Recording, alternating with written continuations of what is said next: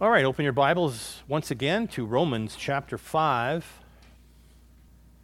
Now, last week we finished up the first half, or if you will, the first section there of this chapter by ending in verse 11. Now, even though there are many different points that Paul has made in these first 11 verses, all of them give us reasons to rejoice. Matter of fact, he uses that word rejoice 3 times in this first section. And so let's just spend a few minutes taking another look at these verses. Starting in chapter 5, verse 1, you notice he says, "Therefore, since we have been justified through faith, we have peace with God through our Lord Jesus Christ."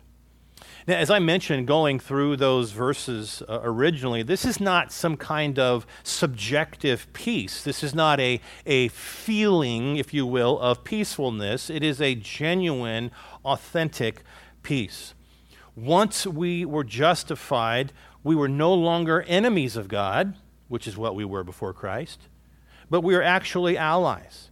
Because our sin was taken care of by Jesus Christ on the cross, us and God now have peace with one another. Our differences have been resolved. We are maybe unified is another word that we can use.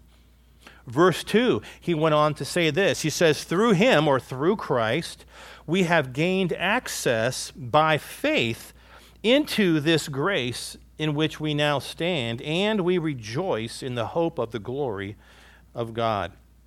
And so he says here that we, sinners, we are depraved human beings because of the shed blood of Jesus Christ, and certainly because of our faith in him. He says that we have access into his grace. Now, this is not the common grace, or what we typically call common grace that is bestowed on all of mankind, but it is a special grace for those who have been redeemed, okay? Just right off the top there, in 2 verses, there's 2 quick reasons to rejoice. But check out number 3, still here in verse 2. He says, and we rejoice in the hope of the glory of God. Very simple, because we have been justified, which is in verse 1, because we stand in his grace, verse 2, we have a confidence, we have a surety that one day we too will share in God's glory. It's as simple as that. Okay, that's why Paul says we rejoice in that one day, undeservedly so, we will be there with the Lord. Now stay with me here because there's a little bit more. Verses 3 through 5. He says, not only what we just talked about, what we just mentioned in verses 1 and 2, he says, but we also rejoice in our sufferings because we know that suffering produces perseverance. Perseverance produces character, and character produces hope. And hope does not disappoint us because God has poured out his love into our hearts by the Holy Spirit whom he has given us. It is so amazing, he's saying here, to be in Christ, that even in our troubles, or he uses the word sufferings, maybe some of your translations use the word tribulations, he says they are all for our benefit. You'll also see that in James chapter 1, you'll also see that in 1 Peter chapter 4, because they basically tell us the same thing. But he's saying here that we can glory in afflictions simply because we know there is an end result. We know there is a reason for these things. In difficult times, God is literally molding us into the person that he wants us to be. Now, in the next 3 verses, you might remember this, but Paul here focuses very simply on the love of God. All 3 verses deal with the love of God, and we all know that is certainly something that we can take joy in. But notice verse 6. He says, you then, at just the right time, when we were still powerless, Christ died for the ungodly. The first thing to point out here in this verse was simply that we, he says, were powerless. In other words, we were unable, we were incapable of saving ourselves. There's literally nothing that we can do, folks, to eradicate our sin. And as you know, and I've always said, and I'll say it again, there's one simple thing, it's not simple, I guess, that keeps us out of heaven or anybody, and that is sin. Okay? Somebody is going to pay for your sin. One of two people will pay for your sin. It will either be you in hell or it will be Jesus Christ on the cross. It's your choice. Which will it be? Okay? Because we ourselves were powerless to do anything about it. We cannot eradicate our own sin. And that's why the word powerless is followed by the words, Christ died for the ungodly. Okay? Now here is the first showing of God's love. There's nothing that we could do. We were powerless to overcome sin. We are powerless to conquer death. And so Christ came and he did it for us. Jesus Christ died for us. Okay? And listen, it's not because we're just so special. It's not because we're so worthy. I mean, Paul literally calls us ungodly. The word means godless. We were godless. But folks, that is the love of God, because logically, we were not worth dying for. We were not worth him coming to this earth and paying the price for our sins on a cross. But he did it nonetheless. Matter of fact, notice the contrast that he showed there in verses 7 and 8. Paul says, very rarely will anyone die for a righteous man, though for a good man someone might possibly dare to die. But God, he demonstrates his own love for us in this: while we were still sinners, he says, Christ died for us. So he says here that it's super rare to find anyone who would ever give their life for someone, even if they were considered a righteous man or a good man. But he says here that Christ died for us while we were sinners. Set aside the righteousness, because there is no one righteous. He said Christ died for us while we were sinners, literally while we were sinning. As Dave asked me that question a few weeks ago, it literally means while we were in the midst of sin. It's almost as if to say you're caught in the act. But Christ loved us enough to die for us. Because we've already learned that we were literally undesirable. We were worthless. We were helpless. We were literally haters of God. People who deserve a godless eternity, but yet Jesus Christ died for us anyway. I would say that's a pretty big reason to rejoice, folks, because it's undeserving of any of us. And then finally, last week, we looked at verses 9 through 11, and I'll just read verse 9 for you. It says, since we have now been justified by his blood, or if you will, by his death, how much more shall we be saved from God's wrath through him? More and more, as we get into this, Paul keeps showing us it's all about Christ. Okay? We were justified. Remember, the word justified means declared righteous in the eyes of God. We were justified, he says, because of him. Okay? In other words, it was his sacrificial atonement. It was his death. It was his blood that was shed. And because of that, he says in this verse, our future is free from wrath. Are we deserving of that? Sadly, yes, we are, okay? Even though we are deserving of that, Christ died for us, and he took care of it. Nonetheless, he took care of our sin. We are deserving of hell, as sad as that is. God is a holy God. We are literally enemies of God, haters of God. We love our sin. We love selfishness. We love what we want to do. We love living on our own. We love living in sexual immorality. We love things that we can look at and stare at. And all these, we could think of tons and tons of sins, but we're not deserving of heaven. But yet Christ paid the price and says if we place our faith in him and trust in him, we can be born again. We can be a new creation in Christ, and then he will give us that. Matter of fact, in John chapter 5, verse 24, Jesus says, "Whomever hears my word and believes in him who sent me has eternal life." Not might have, not could have. He says they have eternal life, and he says they will not be condemned. Okay? 1 Thessalonians chapter 1, verse 10, he speaks of Jesus, whom he says rescues us from the coming wrath. You know, it's a sad day. You know, every one of us are going to die one day. No matter who you are, everyone's going to die.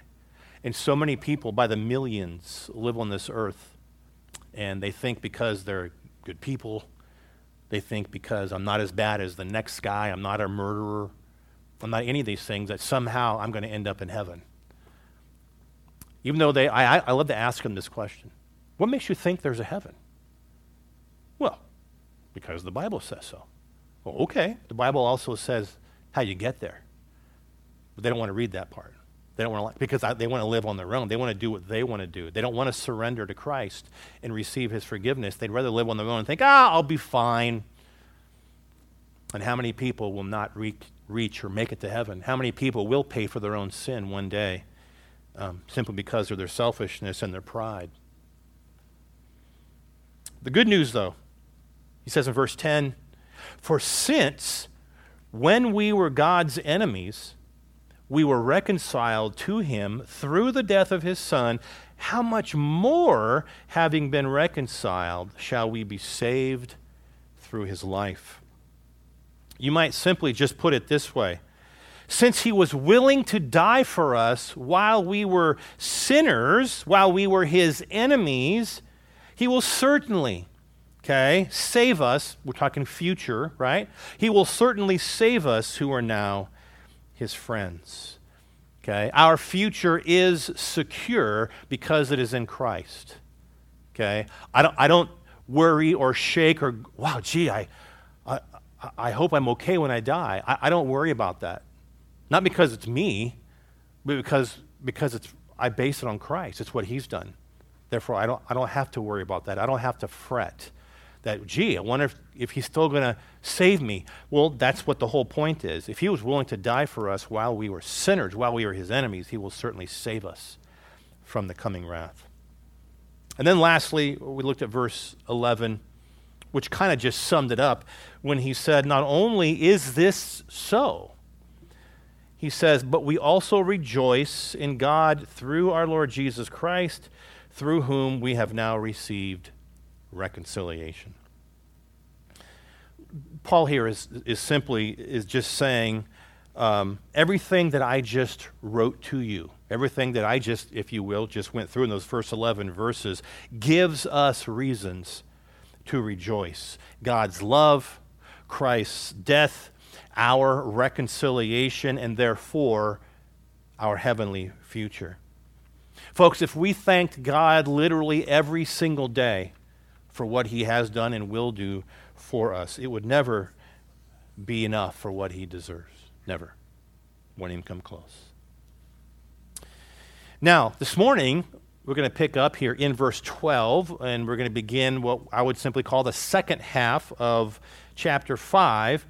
And you'll notice that Paul is connecting it with the first half because he starts with the word therefore, right? And we know what the word therefore means. It means look back and see what he's coming off of.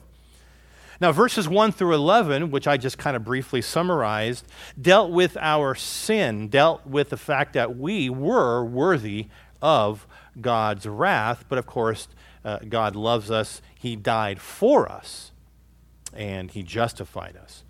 But now in verses 12 through 21, similarly, he speaks of how God's grace is greater than our sin. Not only does it invalidate the effects of our sin, because everybody has sinned many, many times, but not only will it invalidate the effects of our sin, but it gives us eternal life. It'll give us an eternal future. Now, as we begin here in verse 12, Paul is going to look back. He's going to look way back, and speak on how men became sinners in the first place, Look at me real quick. Read verse 12. He says, therefore, just as sin entered the world through one man, and death through sin, and in this way death came to all men because all sinned. Okay? Now, before we look at that verse, which I usually jump into real quick, how many of you have a little line at the end of that verse? It follows the word sinned. How many of you have a little line there? Pretty much everybody does? Okay. What's happening here is basically while writing this verse down, okay, what we would call verse 12, there were no verses in the original manuscripts, but while writing this verse down here, Paul had other truths come into his mind, basically what you and I would call verses 13 through 17, and therefore he never finished his thought until verse 18. And I'll show you this real quick. Read verse 12 again with me, and then I'll read verse 18. He says, therefore, just as sin entered the world through one man, and death through sin, and in this way death came to all men because all sinned, and then nothing, right? Read verse 18. He says, consequently, just as the result of one trespass was condemnation for all men, so also the result of one act of righteousness was justification that brings life for all men. Okay? So verses 12 and 18 was Paul's original thought. We've seen this before where Paul is writing, and you can tell, Ken just calls it a rabbit trail. Sometimes we go off on a rabbit. You have other thoughts you want to say. Many times I know myself, I got so much going on in my head sometimes, I'll be talking, and then as I'm talking, something else is coming on, and you kind of veer off into another direction. And that's basically what Paul has done here. And so he basically just interrupted himself, and then he starts sharing there what you and I would call verses 13 through 17. But I just want you to know this ahead of time here because he doesn't seem to complete his thought in verse 12. But he will eventually as we get to verse 18. Now, let's begin to just break down verse 12. He says here that sin entered the world through one man. Okay? Now, let me just preface this with saying he did not say sin began with this one man. He said sin entered the world through this one man. Okay, now I wanted to be clear on that and tell you that sin began with who you and I would call Satan, or if you will, the devil. And that happened before the creation of the world. Now, hopefully, we all know this to a certain degree based on the very fact that Satan, in the form of the serpent in the garden, was already there, right? Right after God created Adam and Eve in the garden, Satan was already there, and he was already cursed. Okay, matter of fact, in 1 John chapter 3, verse 8, it says that Satan has been sinning from the beginning. Okay, now, listen, we don't know, we cannot define what the word beginning is in that context. We can only say, through Scripture, that it was after the angels were created. Remember, Satan was an angel, right? It was after the angels were created, and obviously it was before the temptation in the garden. We don't know the exact time in between there, but it took place sometime in there. Scripture speaks of Satan's fall. It does so figuratively speaking. When it speaks of the kings of Babylon, the kings of Tyre, if you've ever looked at those passages in Isaiah chapter 14 as well as Ezekiel chapter 28. So you can tell it kind of has a double meaning where he speaks of those kings, but he uses it also to speak of the fall of Satan. So you can always go back and read those. But I don't want to spend time on all that today. I just wanted to bring that out, that sin began with Satan. Okay? Now, go back to verse 12. He says here that sin entered the world through one man. Now, even though you and I know who this is, Paul doesn't actually mention his name until verse 14, where he says simply that Adam broke a command. Okay? This is also, by the way, implied in 1 Corinthians 15, verses 21 and 22, which says, "For since death came through a man, the resurrection of the dead also comes through a man. For as in Adam all die, so in Christ all will be made alive." Now, some of you might just instantly be thinking, your minds are already going there, and say, wait a second. Eve sinned before Adam. Why did Adam get the blame? Right? What's the deal with that? And just, by the way, so there's no question about that in our text, Paul also mentions it, not just here in verse 12, but he mentions this also in verse 14, in verse 15, in verse 17, as well as in verse 19. Okay? The blame went to Adam. Okay? You'll see that as you go throughout Scripture. As many of you have been studying for many years, you'll see the blame always went to Adam. To see that, I want you to turn back to good old Genesis chapter 3.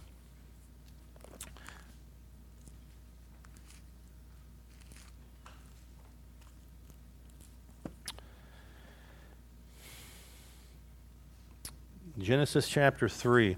Before I read the first 6 verses there, let me first read chapter 2, verses 15 through 18. He says, "The Lord God took the man, and he put him in the Garden of Eden to work it and to take care of it." Bear in mind, this is just Adam. Eve wasn't even created yet. You'll see that in just a second.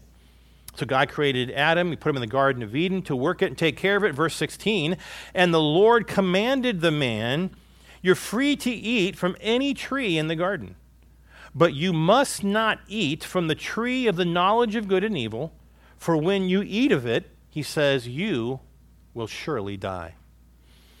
And then, of course, in verse 18, it says, "The Lord God said, 'It is not good for the man to be alone. I will make a helper suitable for him.'" Okay, so we know at that point, obviously, Adam was by himself. Now, read with me chapter 3, verses 1 through 6. This is basically the story of, your Bible probably says, the fall of man. It says, "Now the serpent was more crafty than any of the wild animals the Lord God had made. He said to the woman," this is the serpent talking to Eve, "Did God really say," now that should say right there, you can see how Satan is already questioning what God said. He said, "Did God really say that you must not eat from any tree in the garden?"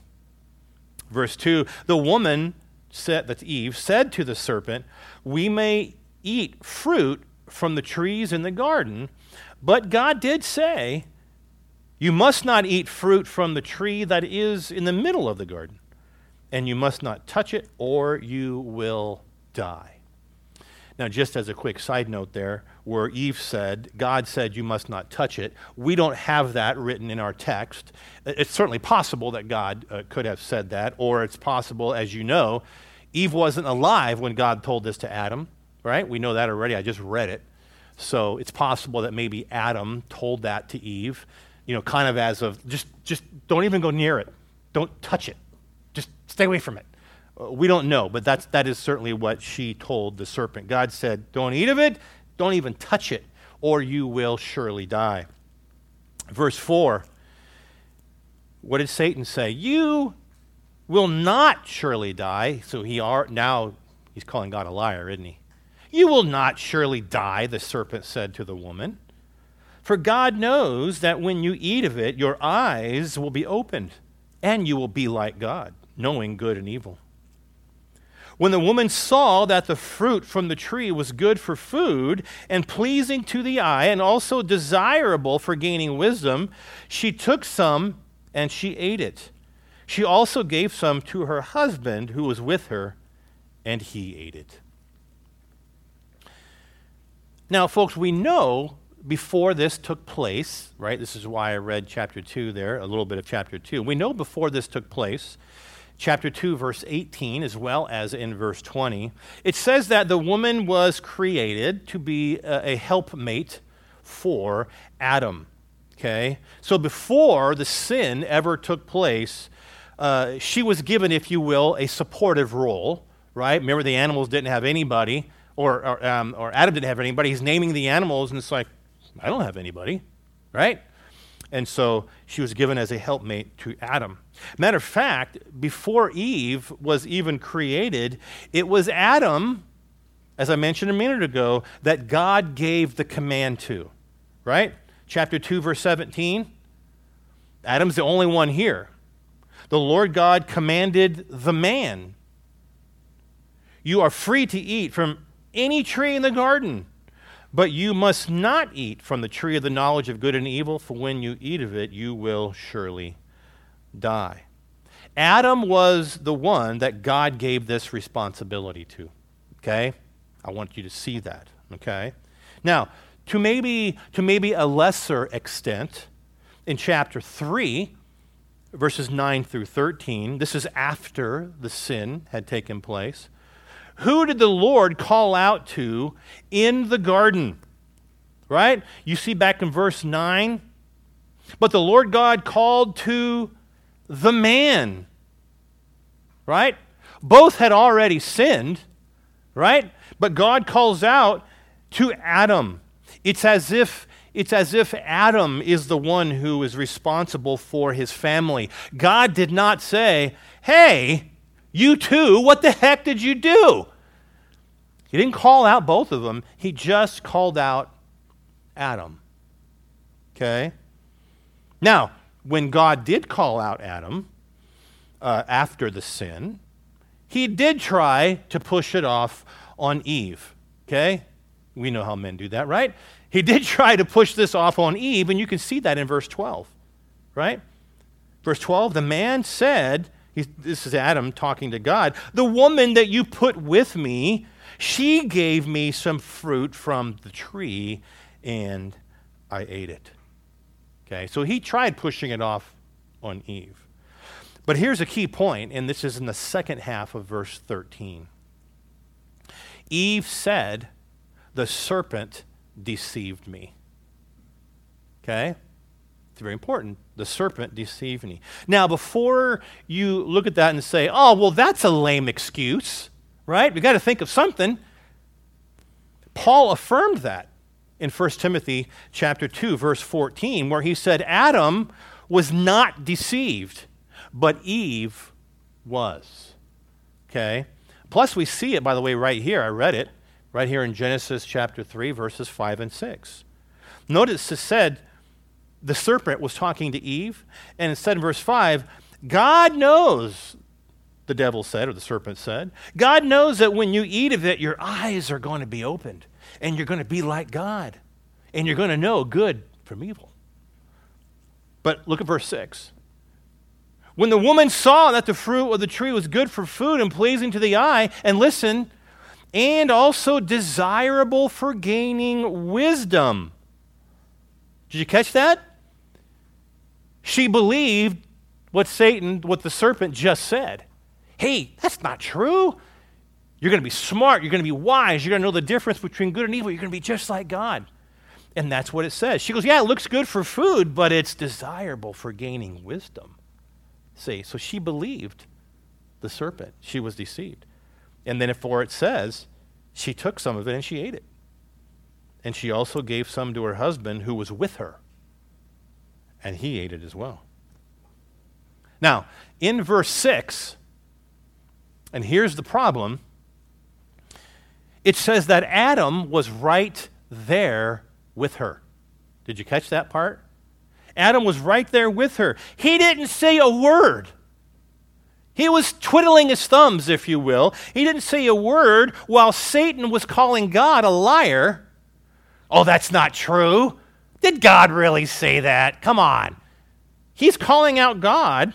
Adam's not saying a word, and he just didn't do anything, and he just let Eve take a bite of the fruit.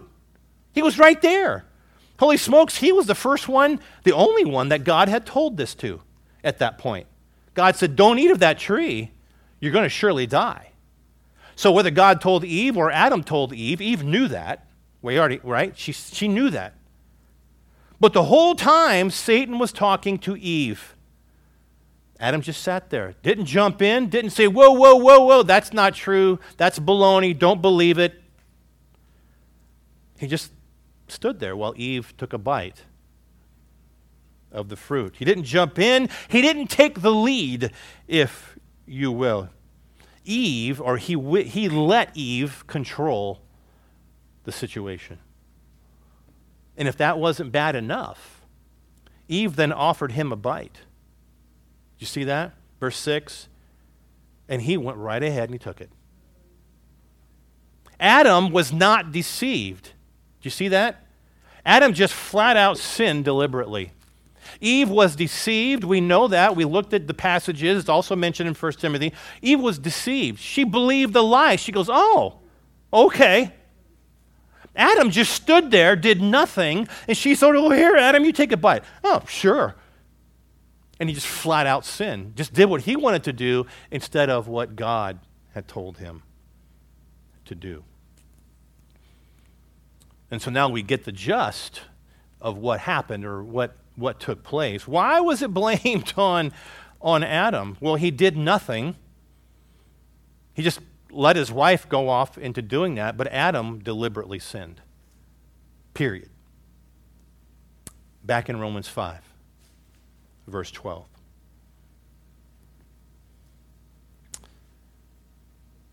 He says, once again, just as sin entered the world through the one man, right, which we know, of course, is Adam. Adam caught the slack for that. He deliberately sinned against God.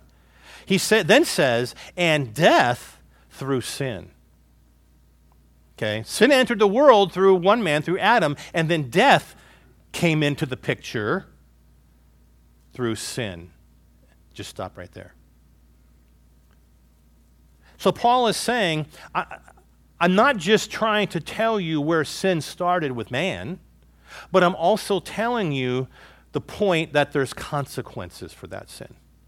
So here's the story. Here's where sin began, because in the previous section, we talked about our sin, right? He says, well, here's where it all started. But I also want you to know there were consequences, really, really deep consequences for your sin. Now, folks, listen, when God created Adam, Adam was sinless. He was the first man created. Adam was sinless, and therefore he was what you and I would simply call immortal. Okay? Adam wasn't subject to death. He had no sin. Okay? Matter of fact, back in Genesis 2, verse 17, God told Adam that if you disobey me, right? And if you eat from the tree, then you will die. He wasn't going to die before that. He was sinless. That's why God created him. But if you do this, if you sin against me, if you disobey me, I only gave you one thing to not do. That's kind of how we are today, right? Tell somebody you can't do this, that's what they want to do. It's the old epitome of walking in the park, and it says, a sign that says wet paint. You have the whole park, but now you have one sign that says wet paint on the bench. What are you going to do? No kidding. Oh, yeah, you're right. It's just what we do. He gave him one thing, and he says it's going to cause you to die. As I quoted last week from Romans chapter 6, verse 23, we all know that, right? For the wages of sin is what? Death. Wages are something we earn. The wages of sin is death. Paul was obviously just making a statement of fact, okay? Because this has already started all the way back with Adam. This is just a statement of fact. Look at the wages of sin is death. That's what you get in return for your sin, he says, is that you will die. Now, when using the word death, the context, remember context is always the most important thing. The context will always determine if the author is speaking of physical death or what we would simply call spiritual death. Okay? Now here, because Paul is talking about Adam, the context is dealing with Adam, He's talking about both. He's talking about physical death and spiritual death because there were neither at the time. Okay? Even though Adam did not just simply drop dead the second he took a bite of that when he sinned, he did eventually die physically. Okay? As I just stated a minute ago, he was not created that way. Adam was immortal. But once he sinned, God said, you will die. Okay? You will die. Now, as death is typically looked at by the word separation, you may have heard that before.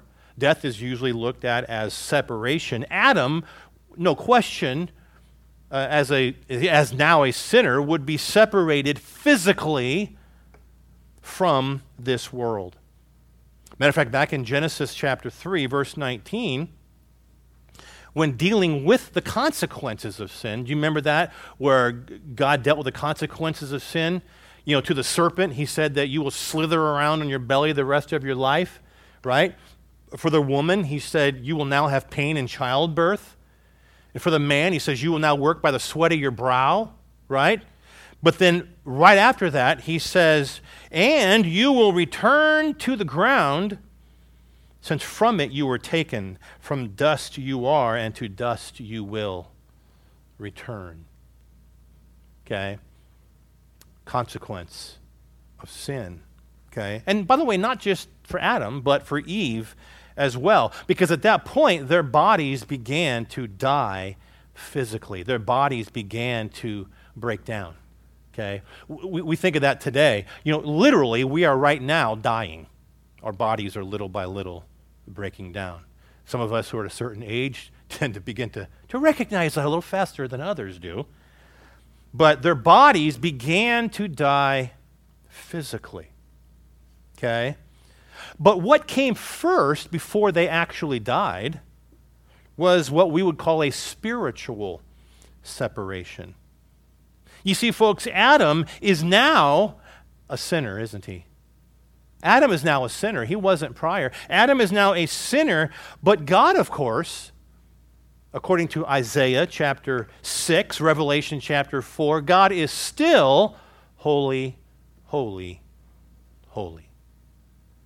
God is unchanging. His very nature is perfect, sinless, holy. Adam, at that point, separated himself. There's that separation. Adam separated himself from Almighty God. Okay? As Paul said in Ephesians chapter 2, verse 1, before Christ, before salvation, we were dead in our transgressions and sins. This is what took place with Adam. He became dead in his transgressions and sins.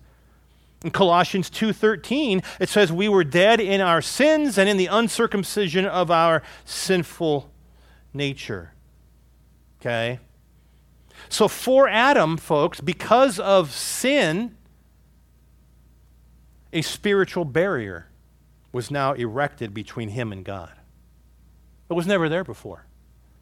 He was, if you will, spiritually different than whom he was when he was created. At one time, he had fellowship with God. He was at unity and unified with God. He was sinless. We use the term, he walked with God in the garden. Okay? But not anymore. Things changed. See? He's now a sinner. He's different. There's a separation. Some people just simply call it, there's now a break in fellowship. Some people use that terminology. Okay? Now here's where Paul throws a curveball. Still in verse 12. You thought I was going to leave verse 12 today, didn't you? Well, you were wrong. Still in verse 12, he says this, therefore, just as sin entered the world through one man, through Adam, and then death came through or because of that sin, and now he says, and in this way, death came to all men because all sinned. So what Adam started has continued throughout humanity. Outside of Enoch, which you probably know, outside of Elijah, right? Remember, those two never died. They were taken up to heaven. God chose to take them up to heaven. Outside of them two, everybody has died. I don't care who you are, you've died. Okay? Sin has affected everyone and has brought them death. They were all sinners. Every one of them sinned and continue to sin. And they all died. Okay? As Paul said, they died because all sinned. Simple as that. Right? Sin brings death. All sinned, all died. Right? Matter of fact, even Jesus Christ died. Now think about that for a second. Sin is what brought forth the death of Christ. It wasn't his sin. We know that because he never sinned. But it was our sins. To pay for our sins, he had to what? He had to die. Even Christ had to die because he took our sins upon himself. He died in our place. There was no way around it. Even Christ had to die. But once again, it was only because for us. Because he died for sin. See? But as far as we go, we inherit a sin nature from Adam. We inherit a sin nature from Adam. Now, Paul does not get into all the questions that you and I or anybody else that may arise out of all that. He just simply states the fact that because of Adam's sin, who happens to be the father of the human race, all that follow, okay, because of that nature, all that follow him will therefore die. They will therefore sin, and they will therefore die. Now, we're not given the answer to this in Scripture, but in my opinion, it's because every last one of us would have done the exact same thing that Adam did.